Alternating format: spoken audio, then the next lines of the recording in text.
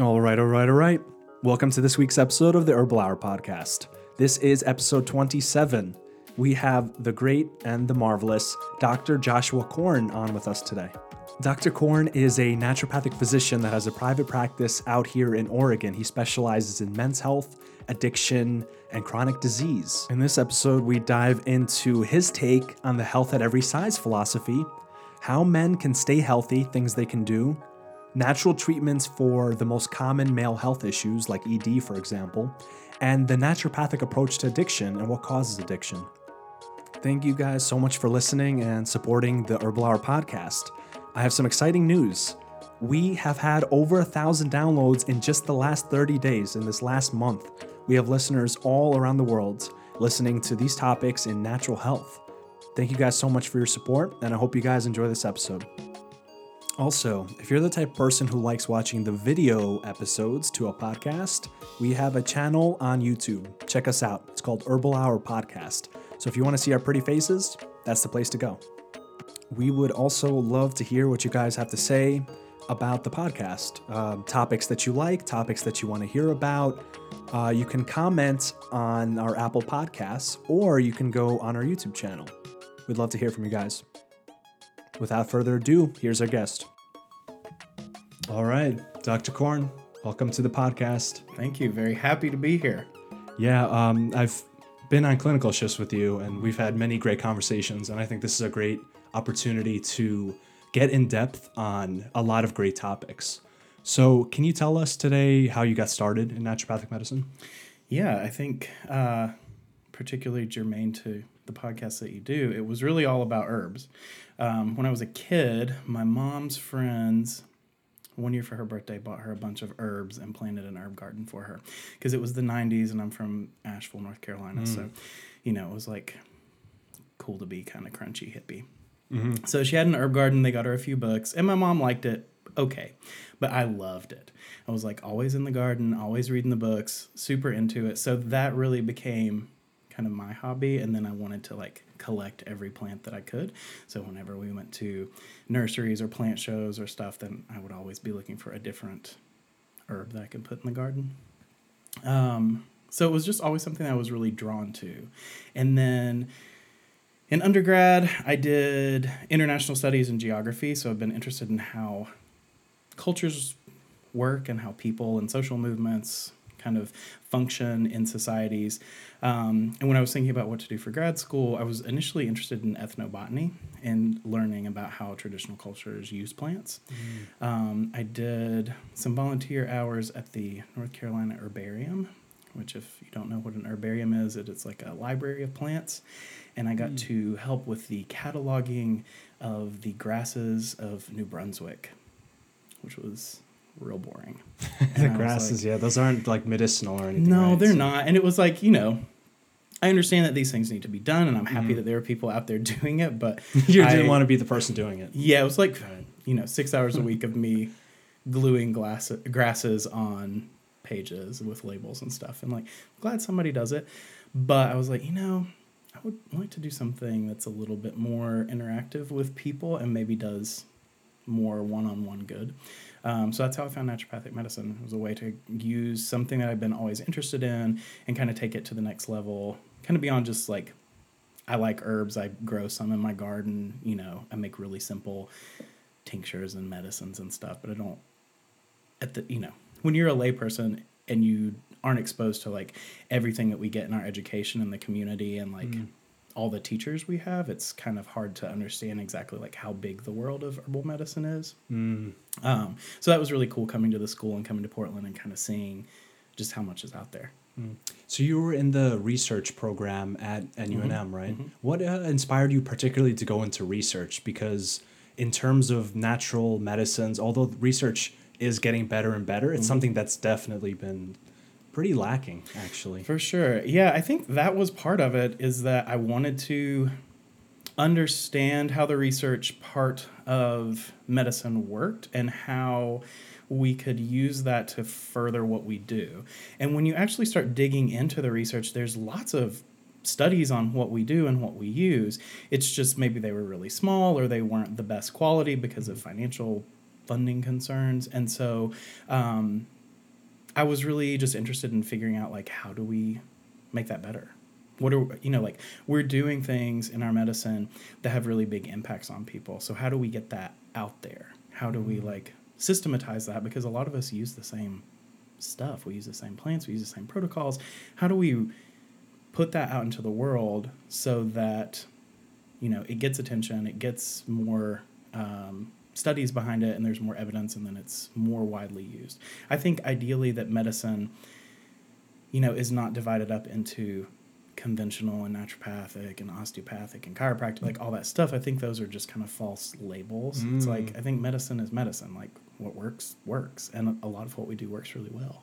That's a really, really good point. Especially, are you familiar with the eclectic physicians? Mm-hmm. Right. So they were basically like MDs in the early 1900s who used herbs, but they also maybe used pharmaceuticals if they needed to. Yeah. So that divide comes like later of this idea that there's this like alternative holistic practitioner, and then there's this like conventional doc, when really not that long ago, everyone just used whatever worked. They would use an herb for this, they would use a pharmaceutical for that, they would do surgery for this, they would, do a diet for this. Well, I think of it like that. It's I really think that's one of the beauties of kind of our education. What we learn is that like we really try to do what works at the time and what works for the patient, and where they are right now. And that's different for different people. So I think it's cool to get that experience and to see that, because I think in the end, that's where healthcare has to go. Like, what works, works.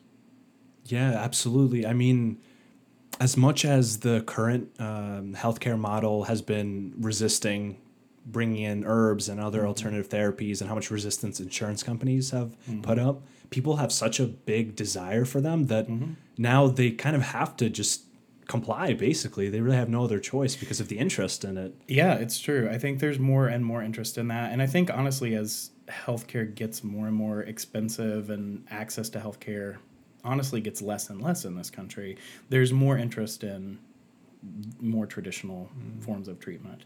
And when you look at the research, I think that, the scientific research we have is certainly good support, but also traditional uses of plants, that's evidence, that's research. Like it is maybe not a randomized control trial, but it has been done over hundreds of years, thousands of years in some cases, to figure out how do these herbs work, how do they work best, what do they do, what other herbs can we use them in combination with to make them more effective. It's like with turmeric, like if you just take plain turmeric by itself, you're just going to poop it out. You're not going to absorb it.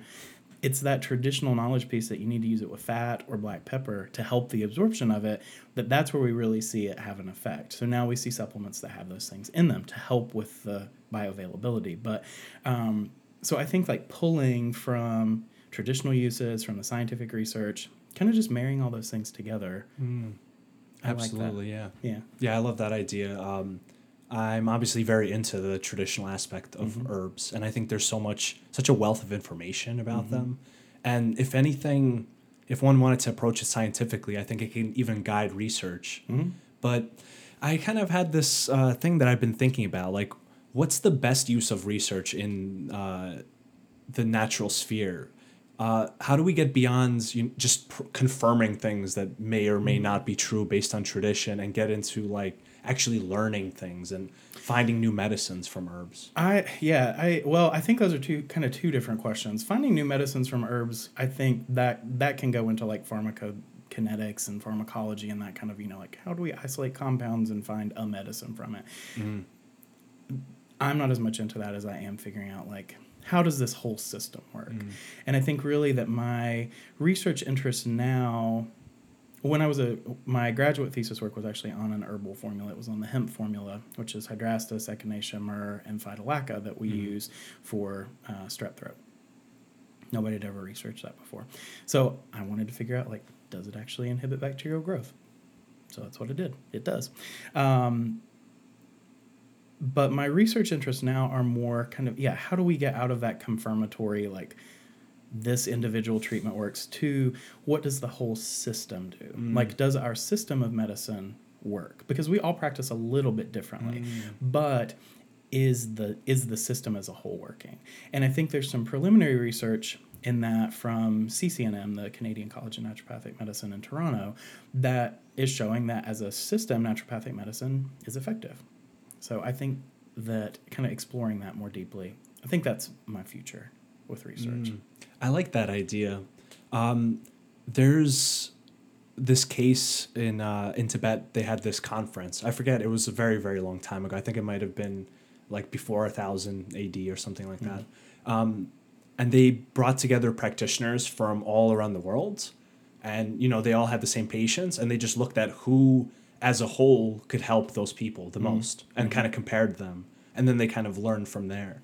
So, like, looking at maybe comparing not like an herb versus a pharmaceutical, but like how a naturopathic physician practices compared to an MD on the same exact patient and what the results are long term.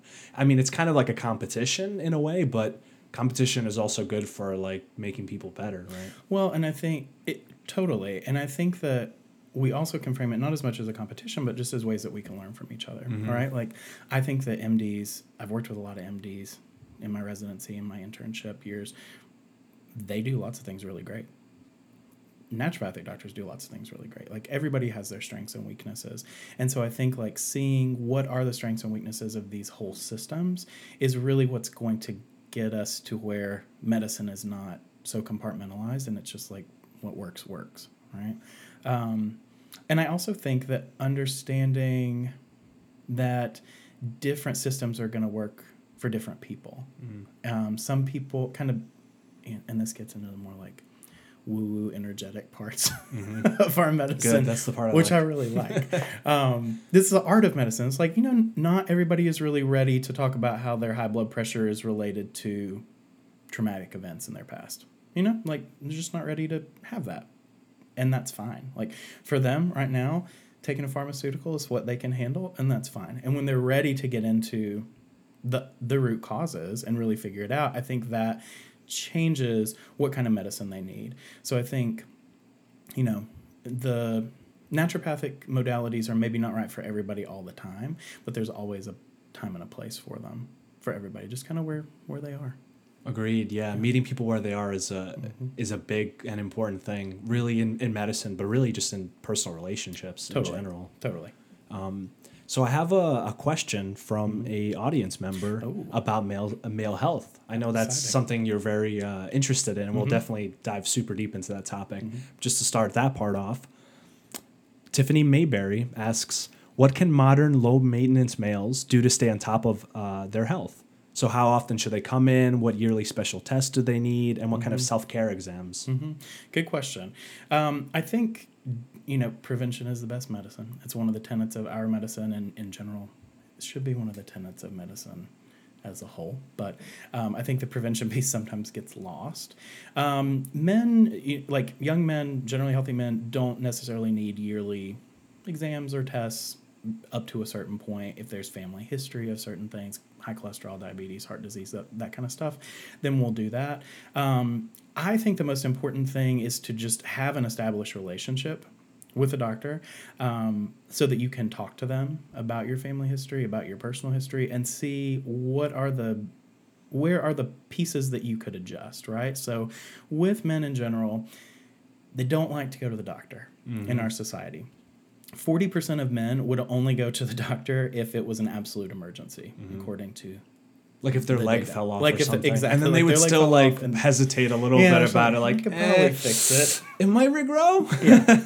So, that's kind of a cultural, societal thing. Like, how do we get men to engage? And I think that what I try to do is not be too pushy about, you need all of these things and we're going to change everything about you and we're going to just completely adjust your life on this first visit. It's really about developing that relationship. Because, a 30-year-old guy comes in to establish care with me.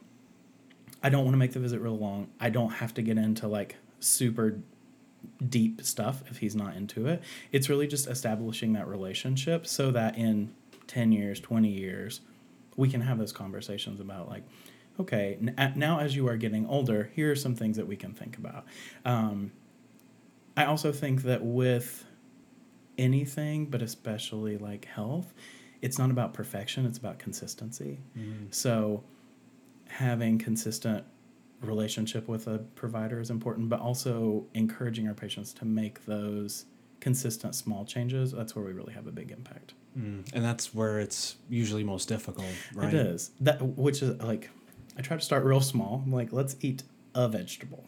One vegetable It's like a day. one broccoli? One broccoli a day. Like, for some people, it really is that. It's like, can you eat one little bit of broccoli every day? And they're like, yeah, I'll do it. And then you slowly work your way up. Some people, they're already there. It's just, again, it's that meeting people where they are.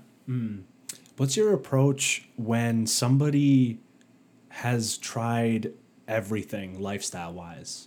Where do you go in there? So there's cases I've heard of people with, sleep issues that they've literally tried everything. Mm-hmm. Everything that they do is impeccable. Their sleep hygiene's amazing. They get exercise. They eat great. They meditate every single day for an hour.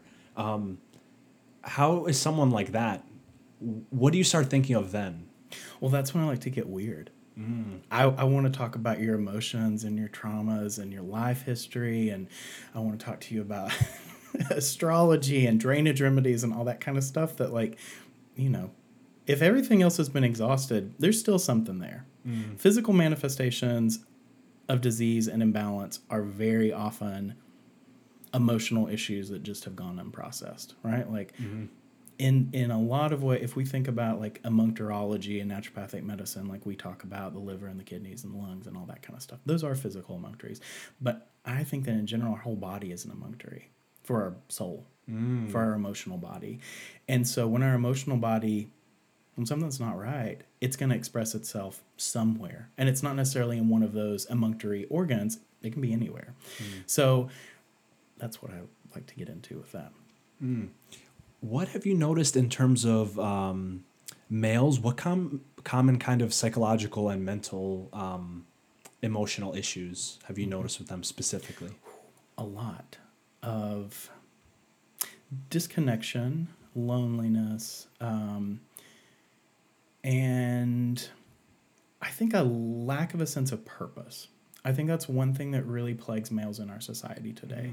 I think in general, our generation is really so disconnected from everything. Like, we have this illusion of being connected all the time on social media, and like obviously we're both on Instagram, and like, we do that. Like, I'm shout out. Totally. Like, follow us on Instagram. Follow us on Instagram. Let's just put that in there. And now let's talk about how Instagram's terrible and destroying our lives. But I mean, I think those things have a place, but it's so easy to get sucked into that world and believe that you're having real authentic connections with people when really, like, it's a wall, it's a mask. It's just you're putting up what you want people to see. And we are substituting actual intimate relationships, and I don't mean just like sexually intimate, I mean like emotionally intimate relationships, for that kind of facade of social media. And I think in addition to that, I see a lot of men kind of in this Peter Pan syndrome world, where it's like there's not a whole lot of responsibility. There's not, in our generation, I think, like, we have dating apps. We have, and I'll just be honest, a lot of times dating apps are just hookup apps, right? You just like find somebody, hook up, and have a good time, and then you never see them again. Like, there's no need for commitment and responsibility, and I think that those are actually really good things for people in general. But I think for men, when they don't have that, they really kind of get in this position of like, I don't have to do anything with my life. I can just like hang out and go out drinking and play video games and just like kind of perpetually be in this like early 20s world. Whereas I think in our society, we generally expect that women are going to do most of the emotional labor. So even if women are not, even if they are not in a committed like romantic relationship, they're still taking care of their parents and other family members, and they are still like fulfilling those roles more than I think men do when they don't have that commitment piece and that like responsibility piece. So I feel like that drives a lot of mental emotional issues for guys because they kind of feel lost. And with that, I think there's a lot of anxiety that comes up. There's a lot of pressure from society with men that like nobody likes to talk about. Like, men are expected to look a certain way, act a certain way, behave and, you know, like function a certain way. And I think that's really challenging for lots of guys to not be able to talk about how hard that can be. Yeah, that brings to mind Dr. Peterson's work. I don't know if you're familiar at all with it, but he talks so extensively about the thing that most men and really people in general are missing is more kind of responsibility in the sense of meaningful activity of their life and, you know, being accountable for something, moving towards something greater, having a purpose essentially. Yes, I totally agree with that. And I feel that I think that social media is honestly one of those things. And again, like I'm not trying to dog on social media because I'm on social media, but I try to keep that perspective with myself that like, it's not real. It's not getting you anywhere necessarily. Like I have my Instagram, I think you do too, for the purpose of like trying to connect with people in the real world and like make a difference for people in the real world. Like that's the ultimate goal with that. But yeah, I totally agree. I think we don't have that connection. We don't have the connection to each other and the responsibility to each other. And I think you can see that everywhere in our society. Like everything is so divided and polarized, and like there's not that mentality of people working together and understanding that like we're all in this together as a whole world. Like we gotta come together and do stuff. Yeah. So yeah, I think that causes a lot of issues. Yeah, like a lack of sense of belonging, lack of community. You know, how many people could say they even know their next door neighbor these days? That's unheard of if you look, 100, 200 years ago. Totally. Everyone depended on each other even to survive. like my grandparents, like I remember growing up, I stayed with my grandparents a lot while my parents were working. Like they knew all their neighbors. I knew their neighbors. I went to their neighbors' houses all the time. Like I don't do that now. I don't interact with my neighbors. Yeah. Yeah. I occasionally see my neighbor walk in and out. And I'm like, oh, I forgot I had a neighbor. So what is some of the most common issues that you see males facing in terms of like physical disease processes, things like that? Yeah, I think dependent on the age group, like with men in their 50s, 60s, heart disease is kind of the biggest thing. So that's the number one killer in this country, and that oftentimes goes back to diet and lifestyle issues that we're all exposed to all the time. But I think also a lot of that goes back to stress, and I see stress as being, I don't know, it's kind of for me like the number one cause of disease. It's something that I really struggle with too, because like I work a lot. I thrive on stress too. I thrive on stress, and then I'm just like burnout all the time. But I feel like our culture is just, that's where we are. That's kind of how everyone operates. Well, when you do that for 30, 40 years, it takes a toll. Yeah. I also see lots of guys for like sexual health and wellness, and a lot of that ties into cardiovascular health as well, because erectile function essentially is vascular. It's a cardiovascular disease in a lot of ways. Like if your vasculature is not functioning properly in your penis, you can't achieve an erection. That should also point to the fact that it's probably not functioning properly elsewhere in the body.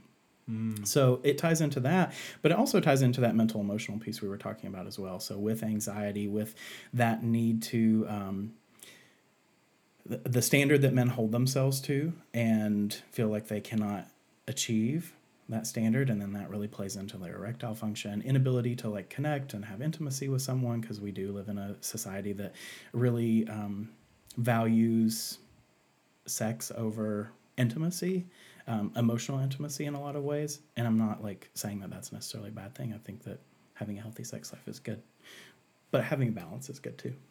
Right. Yeah, and we live in a time that's just very go, very like sympathetic nervous system, always burning. And the interesting thing is you can feel great for a while doing that, especially if you're doing something that's meaningful for you, or you're fulfilling some kind of purpose. You feel like you're, getting ahead, you're moving forward. But eventually it takes a toll on you, because like the body has a limited amount of resources, and we don't really have this cultural idea of the importance of like rest. Right. Which I think other countries do a little bit better, like especially in Europe. I agree. We do not prioritize rest at all. I think we look at rest as weakness. Like laziness. It's or something. laziness, Like why would yeah. you need to rest? Like you should just Exactly. work like 15 hours a day, go to sleep, and just do it again, Yeah. and just until you die. Exactly. Yeah. Part of my week I spend at the Men's Residential Center, which is a residential drug and alcohol treatment facility, and I have supervised student shifts there in the past, and one of my students really had a kind of a breakthrough moment with a patient because he was in this go, like he was, in recovery, and he's going to do perfect, and he's going to work out, and he's going to like eat great, and he's not going to, smoke with like everybody else does. He's just going to do everything perfectly. And of course he got burned out immediately. And she said, you're doing everything else like a badass. You got to rest like a badass. Like you've got to like actively rest. And that just like blew his mind. He was like, oh, okay, I got to rest like a badass. Like, is that okay to say badass on your podcast? Yeah, it is. It's preferred, actually. Okay, great. Perfect. It's a badass podcast if anybody's listening right now. So The Herbal Hour. I hope this, I can't call this student out, but hopefully she is listening because I thought that was so cool. And that really changed his perspective. But I agree with you. We're always in a sympathetic state. Like we never rest. And I'm guilty of that as well. Like I don't ever rest either. My way of resting is like, I work 6 days a week, and then on the 7th day, I'm just exhausted. And like, that's not rest. That's It's just you just like sit there and you stare at the wall, and you're just like, I don't know if I could do this next week. exactly. again. And then it's like, okay, I'll do it again. You wake up, you're like, I guess I could do it this week. Sympathetic drive again. Here we go. So what are your go-to therapies and approaches you use for, a patient who comes in and they're just completely burnt out? Where do you start with that? Well, it kind of depends on where they are on the scale of being burnt out, right? Like if we think about how adaptogens work and how we kind of conceptualize that term adrenal fatigue, right? Like, does adrenal fatigue exist as a medical diagnosis? Who knows? But it certainly exists as a functional diagnosis. So I think if someone is just kind of always pushing themselves and they're stressed and they're not sleeping super well, kind of in that beginning stage, I use ashwagandha a lot because it is a more sedative adaptogen. It calms you down a little bit more. It's not, it's not going to ramp you up too much, and I don't want them to get ramped up too much.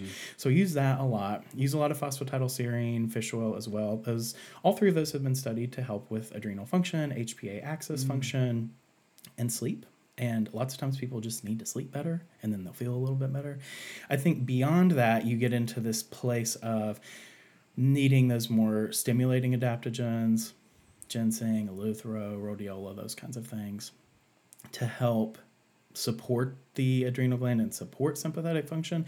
At some point, people get themselves into a place where they know that they need to rest and they know they need to take it easy, but they've overcommitted and they just can't. And so I think we can spend a lot of time telling people that they need to rest, but if somebody's got a family, there's only so much they can do about it. So being able to support them to get through that until they can start taking some things off their plate, I do a lot of work with that. Meeting them where they are, let's say they have a newborn or something, and you're telling them you need to get more rest, and they're like, I can't sleep. What do you mean? How am I going to get more rest? Yeah. I have a patient who I've worked with quite a bit on this over the past few months who has, 2 very active teenagers, and they are constantly trying to get them to all these extracurricular activities, and they're on traveling sports teams, so they travel with them all the time. Both parents work full time. They have aging parents, they're just kind of going all the time, and they can't take very much off their plate. So we are using some like adrenal supportive in a more stimulating way supplements and herbs with them than I probably normally would do if somebody can take stuff off their plate. Ideally, the best the best cure for that kind of stress is to just get it out of your life and actually rest. Right, just remove the stress. If you can, that would be the best. Yeah. If it's a negative kind of stress. Right. If it's the stress of like doing what you want to do, then maybe there's a way to figure out. I think it also goes into spend a little time every day doing something that you really love. Yes, I agree. Doing something that's like useless. Doing something that has no like no idea of like productivity, especially for people who tend to like overwork themselves. What are activities like that for you? Like, what are your kind of unwinding things you love to do that you just enjoy that aren't really like useful in any sense? Maybe they're useful for your mental wellness, but Well, I think for me, and one thing that I really recommend to a lot of my patients, and that I try to talk to my patients about, is social interaction and making a connection with other people. Because I notice when I am making a connection with someone who I just really can be myself around and I can actually relax, that I feel so much better. Like one thing that I do a lot to relax and kind of recharge is I just go watch dumb movies with my friends. And we put on a really dumb movie and we just make fun of it the whole time. And we laugh for 2 hours. And it's just like, it is so renewing for me because I just laughed with my friends for 2 hours. And I think that as we, like in high school and college, it's real easy to prioritize those things because you're always around your friends. And even in medical school, because we're around people 24 hours a day, like basically live with those people. But as you kind of get out into the world and into the adult world, and what you see is that like people don't prioritize friendship as much. And I think that really is something that can be very renewing for people. So I try to encourage people to take some time to do that. There was a research study published a few years ago that said men tend to benefit from having 2 nights a week of having like guys' nights, having time with their friends to just like unwind, relax, not with their partner, not doing work, just like be with their bros and hang out. And I really like that idea because is 2 nights a week feasible for everybody? No. But can you take 1 night a week and hang out with your friends and get some kind of like social interaction that is real in person? Just, and be silly. Like, adults don't laugh. yeah. And, like, we got to laugh. We got to have fun. Right. You heard it from a naturopathic physician. Go out and have fun with your boys. Right. Yeah, have fun. If you're a guy, that's what you should do, especially on the weekends. I have to ask, what are your favorite dumb movies to watch? Recently that you watched? Yeah, what have we watched recently? We recently watched The Fanatic, which is a film directed by Fred Durst. And it's John Travolta plays in it, and John Travolta is this like fanatic fan who stalks an actor, and it gets real weird real fast. But the movie's only like 80 minutes long. I think it was produced by Redbox, the like DVD rental service. Is it like a newer movie? Like, Yeah. John Travolta's on the way out, I guess. Yeah, it's not great, but it's a real good dumb movie to watch and just laugh at. Yeah.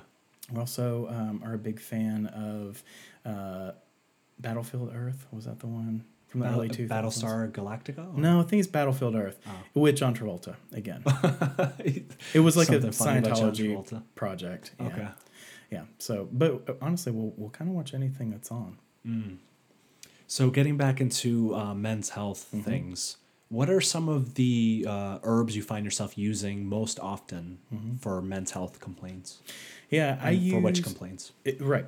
Ashwagandha is probably the most commonly prescribed herb in my practice because it just hits on so many things that people in general, but especially men, deal with. It's good for stress. It's good for athletic performance. There's some research that it raises testosterone a little bit, not a huge amount, but a little bit. It helps with sleep. It helps with blood sugar, blood pressure, cholesterol. There's all this like emerging research about what it can do. And I think because it is an adaptogen, our society just needs adaptogens. In general, like pretty much everybody could be on.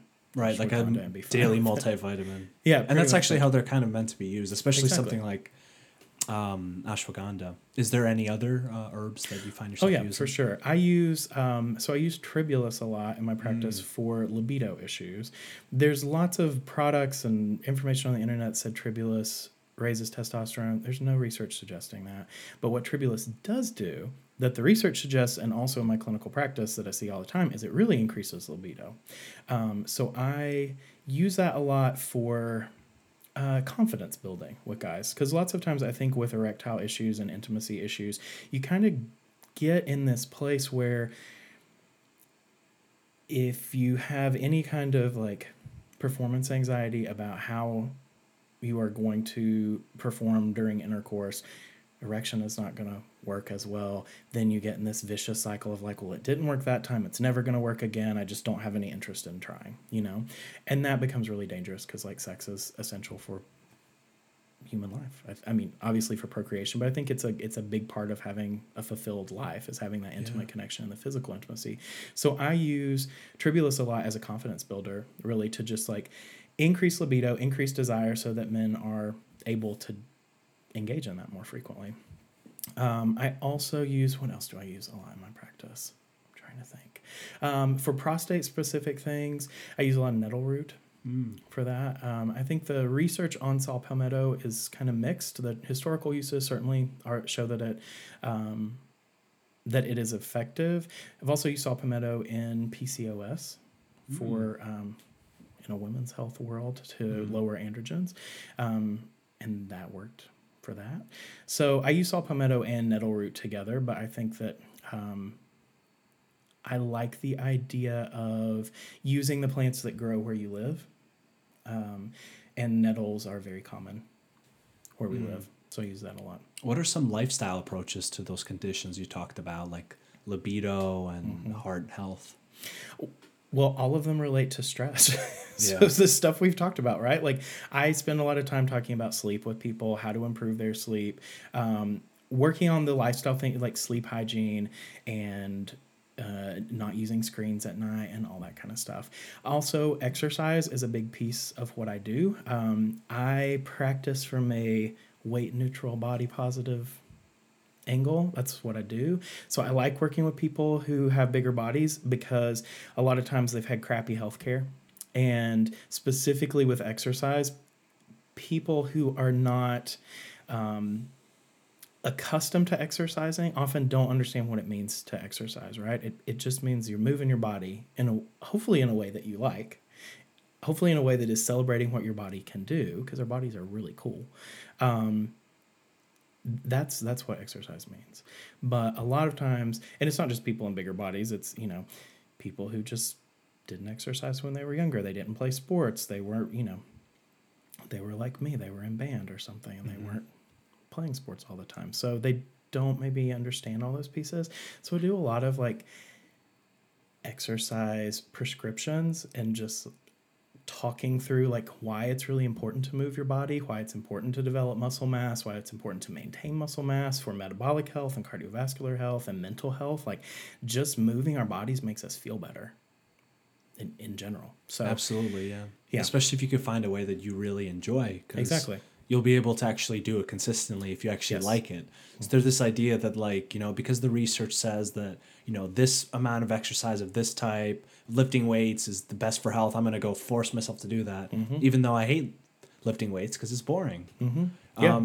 But there's so many other things you can do. And I think even just using another word like movement instead of exercise and just thinking of it in terms like that, like movement and like resisted movement and like explosive movement and like do things that make you use your body for what it's been created to do I love for that. Millions of years. Yeah, I love referring to it as movement because I think exercise has for a lot of people a really negative connotation.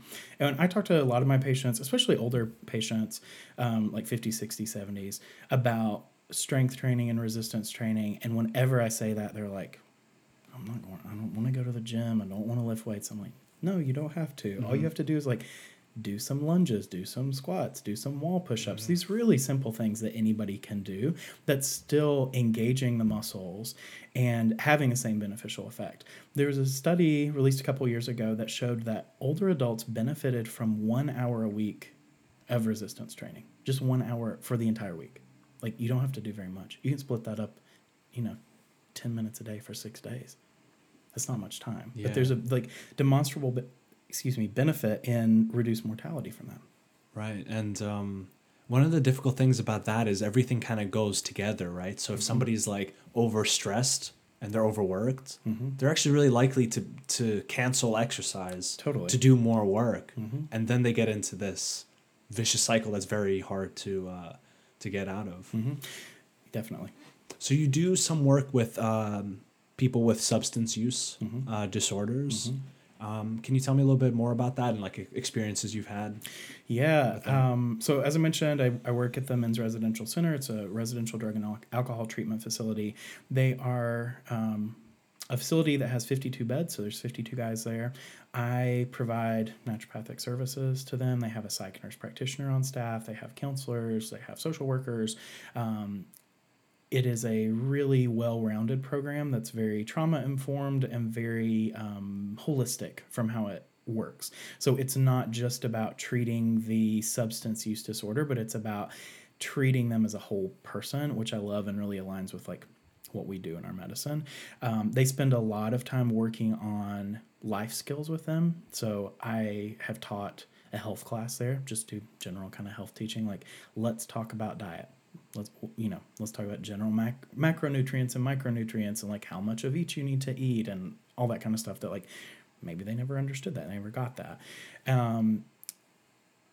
They also spend a lot of time with the clients figuring out ways to engage socially without using. And I think that has such a key function in someone's recovery, because a lot of times with people, that social aspect is one of the big reasons that they use. Right. So their friend group, their circle is Exactly. always using. So even if they try to stop, it's like it's always there. And then there Right. might be peer pressure and things Exactly. like Or that. like, then they don't have any friends. It's like, I don't know how to engage without doing that. So I really just appreciate that program so much for how they work with people. From my side of things, I do some medication management with them as far as, like, is their blood pressure high? Do they need an antidepressant, something like that? Have they been on it before?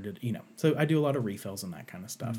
But from a naturopathic side of things, I use lots of herbs and supplements that are donated by our generous partners to help with side effects from coming off substance use. So most common things are anxiety, depression, insomnia, chronic pain. And fortunately, some of the same treatments work on all those things. So magnesium is a big piece of what I use there. Magnesium is good for anxiety. It's good for chronic pain. It's good for sleep.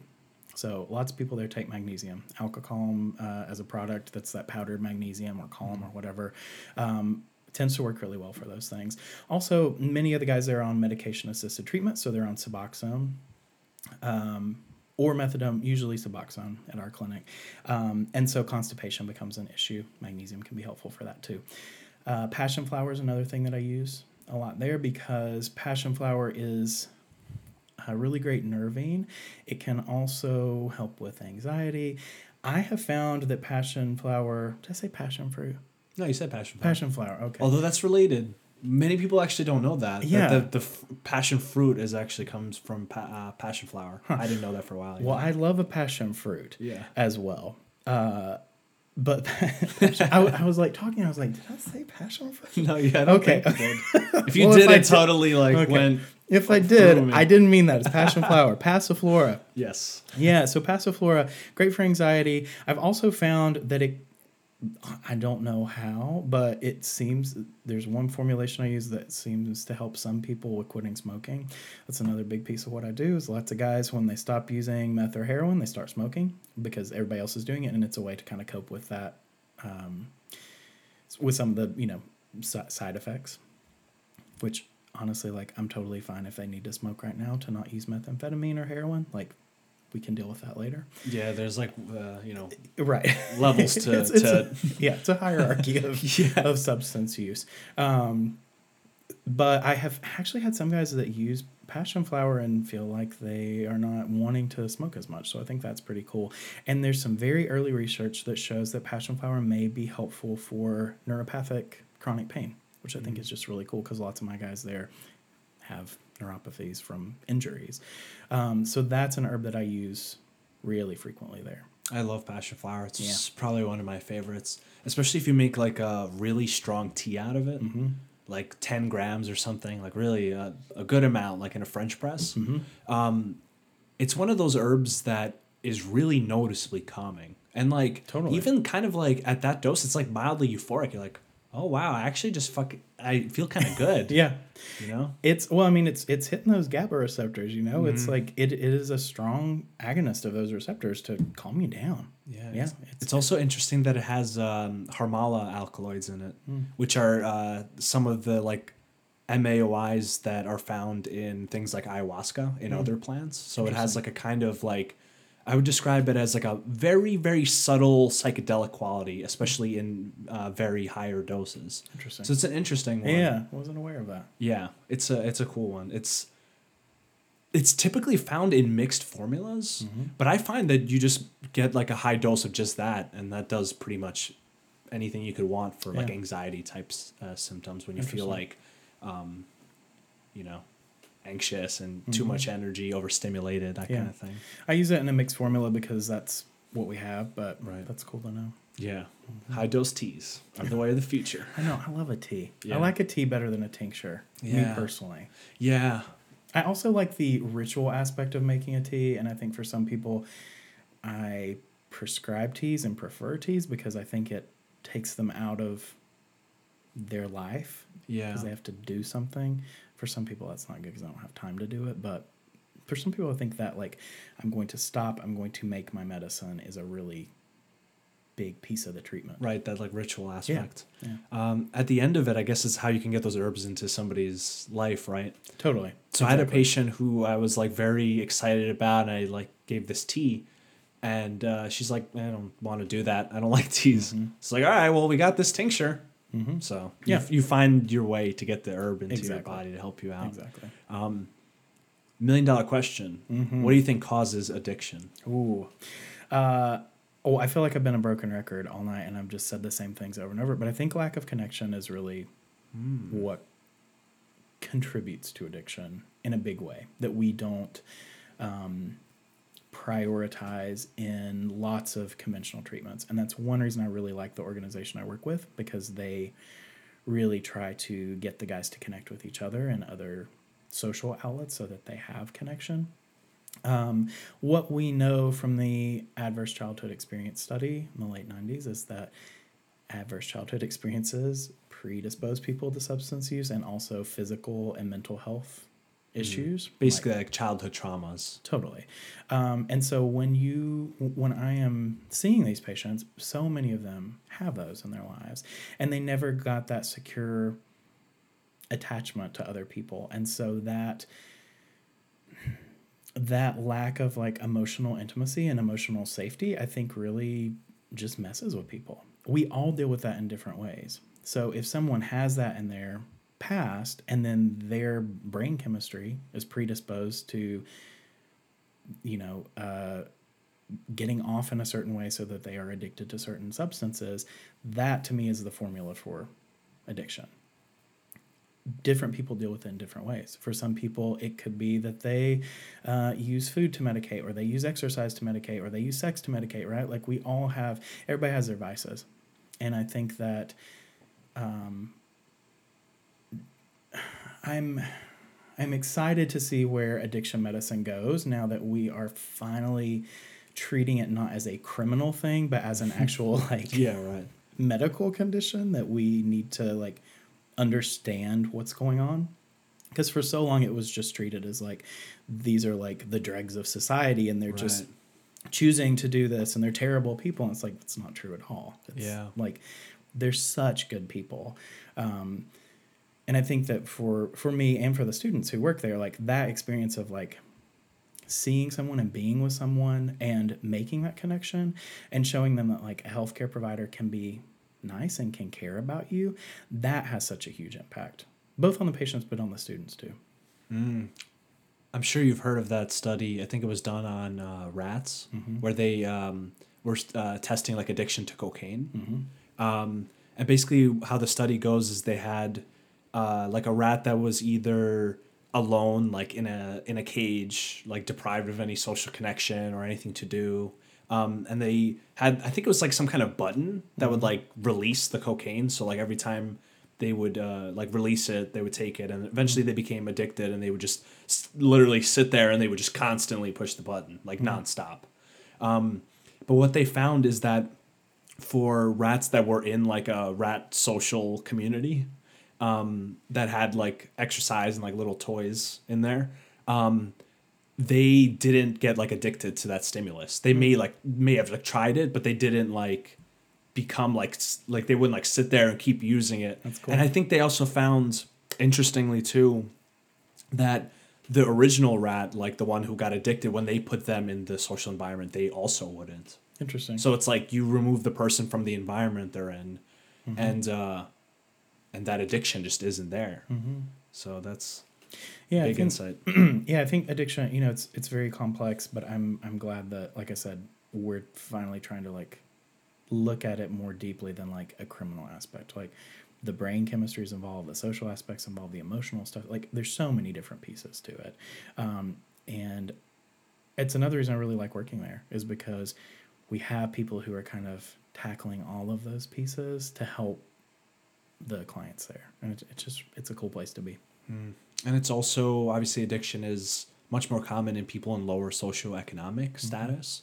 So in a sense, the way I view it in a lot of ways is it's making up for something that's lacking. So if there's like a lack of purpose or meaning in life, and one feels like they really are just stuck and they can't go anywhere, at least they can feel better about it, because their nervous system is just making them feel like crap all the time for the position that they're in, essentially. Totally. In their lives. I agree with that. I think that, when you think about things on a more, on a bigger like population level, that's totally true. That's trauma, right? Like that's an adverse childhood experience, like, or an adverse adult experience. It's just that feeling of like being trapped and not being able to get out. It's a way to get out. You had an excellent lecture on health at every size, and you kind of briefly mentioned it when we were talking. Can you tell us a little bit more about what that kind of philosophy means? Yeah. So Health at Every Size is a movement developed by Linda Bacon, who has done a lot of pioneering work looking at weight-based research and kind of picking apart all the assumptions that we have about that. The kind of prevailing wisdom in medicine is that body size is, BMI is related to all of these terrible conditions. When you get into the actual literature and look at the studies, that's not the full story. So for me, what having that kind of like body positive, weight neutral approach means is just, I want to help my patients be healthy at whatever size they are. Like if weight loss is a goal of theirs, great, we can talk about that. But I don't do like crash diets or fad diets or anything like that, because in the end, usually people yo-yo diet, and that's more dangerous for your heart and your metabolic system than just staying at a stable weight. And I think too, I try to practice from a way of not like stigmatizing people or making them feel bad about their size, because that's what they've gotten probably from most medical providers. And there's quite a bit of evidence that does a lot of harm. So in the lecture you're talking about that I did, there are research studies that show that healthcare providers tend to spend about 29% less time with their larger bodied patients. They engage in less education with them, specifically about diet and exercise, because they just assume they're not going to do it, which is just crazy to me. So I have the same conversations with everybody that comes in my office, no matter what size they are, right? Like we talk about movement, we talk about eating a vegetable, because everybody needs to eat a vegetable, or 2 or 3 or 5. We talk about stress, we talk about sleep. Like it doesn't matter if you're big or small. Like all of those kind of foundational pieces of health, they're good for everybody. And I love, there was one thing you said in the lecture that I think was very insightful, that this doesn't mean that at any size you are necessarily healthy. Right. But it means you can be healthy at a size that might not be conventionally accepted as being a healthy size. Right. So it's like healthy for you. Right. And I think that's a key piece. And I think that, like in our society, we really equate health to like looking a certain way. But if you dig down into it, lots of those people that we think look healthy don't have healthy metabolic function. Celebrities. Celebrities, yeah, exactly. Like, they don't have healthy habits. Like they got that body some other way, right? Like, So yeah, it's about like, just because someone looks a certain way doesn't mean that they are healthy or unhealthy. It's about, really focusing on like, how do we make you the healthiest version of you can be, right? Like, and I have found that really has resonated with me as a provider, because it's just so like fundamentally different for so many people. Because for a person in a big body, lots of times they go into the doctor and it's pretty much the only thing they get is like, well, you need to lose weight.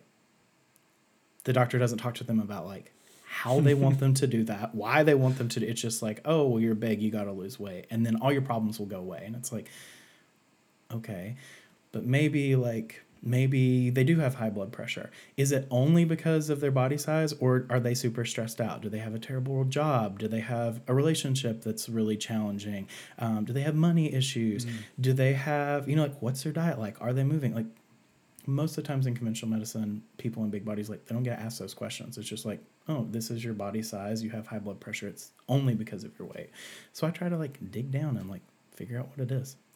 Most of the time, it's not just their body size; it's something else. Right. And there's also in this conversation, there's the idea of like constitutional types, like in Ayurveda, where like the Kapha type tends to be like fuller, larger sized, and that's actually healthy and natural for them. That if they aren't in that state, that might actually arguably not be healthy for them in some sense. And then there's obviously the ideas of like endomorph and mesomorph and these general ideas that not everyone, should look like this. Like people have different natural ways. Yeah. And I think also it kind of, and this gets really deep into it, but we also, with that conversation, have to talk about food policy in this country and the fact that if you go out and order a salad at a restaurant, it's $16 now. Like, someone with a low income person cannot afford that. Like, we have subsidized certain things in our economy that are very calorie dense and nutrient poor.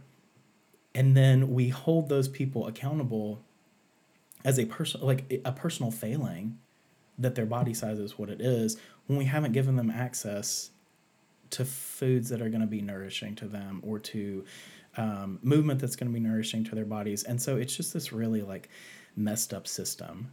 That's so true. And it's honestly kind of the same thing with addiction. Is like we love to in this country like put all the blame on someone, when it's like, well, they didn't have the tools.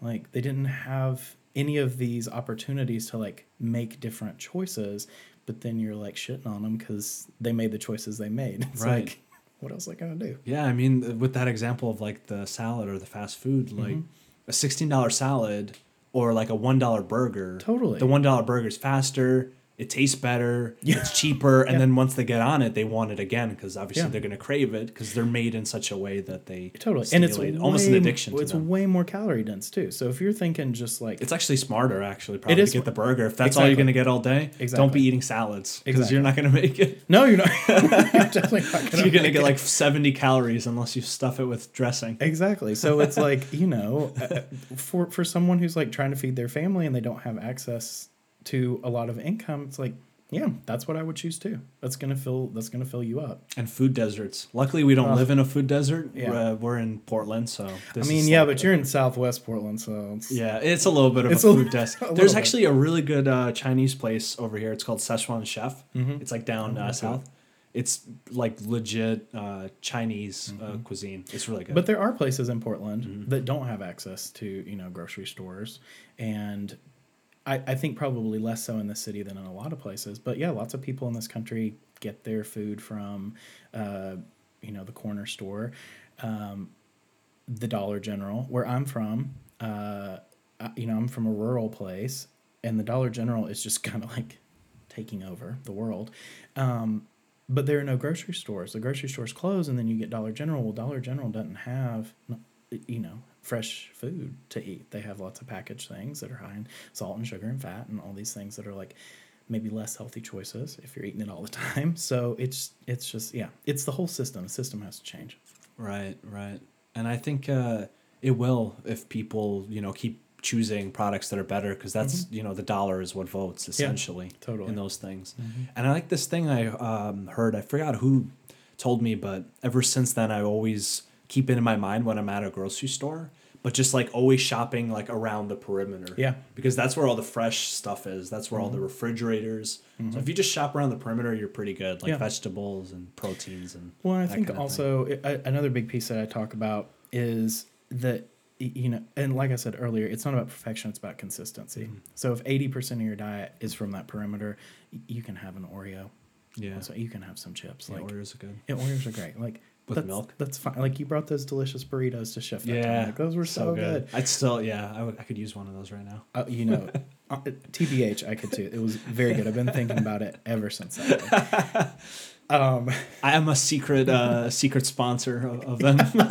Well, I'm product placing their delicious burritos. But you know, like I think that understanding that food absolutely is medicine, and I totally believe that, and I think we should eat nutrient dense foods as much as possible. But also, like, it's okay to eat some birthday cake or a cake at a wedding, or like have a drink with your friends, or you know, like food and drink is also celebration, and it's culture and it's ritual, and it, you know, it fills a lot of roles in our lives, and understanding that people should have access to all those roles. Like, it's okay. And I think that as a profession, sometimes we get real caught up in that food is medicine and treat it as it is only for health and for like getting your nutrients in. And we kind of forget that piece of like, well, sometimes food is just for fun. Right. And it's kind of pleasure in life. It's kind of like on a scale where you can either just like eat just like entirely crap diet of like the worst things that you can imagine, or you can have like orthorexia where you're so afraid to eat anything that even the mention of certain foods makes you anxious, or if God forbid you had a little bit of wheat in your diet, you're just all day, you're just in a frazzle. Totally. And there's, you know, the interesting thing about that is there is some research that shows that when we are grateful for our food, when we give thanks for our food, when we just have a little bit of gratitude, or we're in that place of like receiving the nutrients, we get more out of the food. So if you're anxious about eating something, like you're not getting any nutrition out of it anyway. So, you know, really stressing out to that level is actually not a healthy thing. Not to mention just how like being anxious puts your body in that sympathetic state, and that affects your digestion and all that kind of stuff. So it all goes back to stress. Right. Something interesting I noticed about food and that idea of like gratefulness. I used to do this thing, I think I did it for like a year or two, where I would do like Reiki on my food before I would eat it for like 5 minutes or something like that. And for whatever reason, and I don't know why it is, it's very peculiar, but specifically when I did Reiki on my food, I always felt like it brought me into deep meditation really quickly. Like there was something about like the food aspect of it, and I'm not sure what exactly it is, but I know like blessing foods and these kind of practices have been around for a really long time. And sometimes I wonder if not like there's some kind of like energy transfer going through your hands that you almost like feel like you're like taking in some kind of like etheric energy from it before you actually like physically eat it. Yeah, I could see that. I mean, you know, with the energetics of the world, like there's so much about that we don't understand. And I think that, if not everybody's in tune to that, but it's cool that you felt the difference. Yeah. I think it's really cool. Interesting. So how can people find you, your work, your clinic? Yes. I practice right now in Portland at 2 clinics, Heart Spring Health and Northwest Integrated Medicine down in Tualatin, so both in the Portland metro area. I have a website, drjoshkorn.com, and my Instagram is dr.joshkorn on Instagram, so you can follow me. You can follow me there. Yeah. But yeah, I love working with men especially because that's kind of my, area of expertise, I guess, but also people in bigger bodies, and I love doing mental health, and I kind of will do everything. Yeah, and I think that's really important work in these times where there's a lot of mental issues and other things in males that they don't feel comfortable even talking about it because there's this idea that vulnerability is weakness always. Totally. And they don't even share. They just kind of keep grinding, and it's really helpful to understand that everyone experiences a wide range of emotions. Exactly. And that's okay. And there's a lot of things you can do to help that also. So thank you for being on the Herbal Hour podcast. Yeah, I loved it. Thanks Dr. for having me. Thank you. It's been an excellent conversation, as always.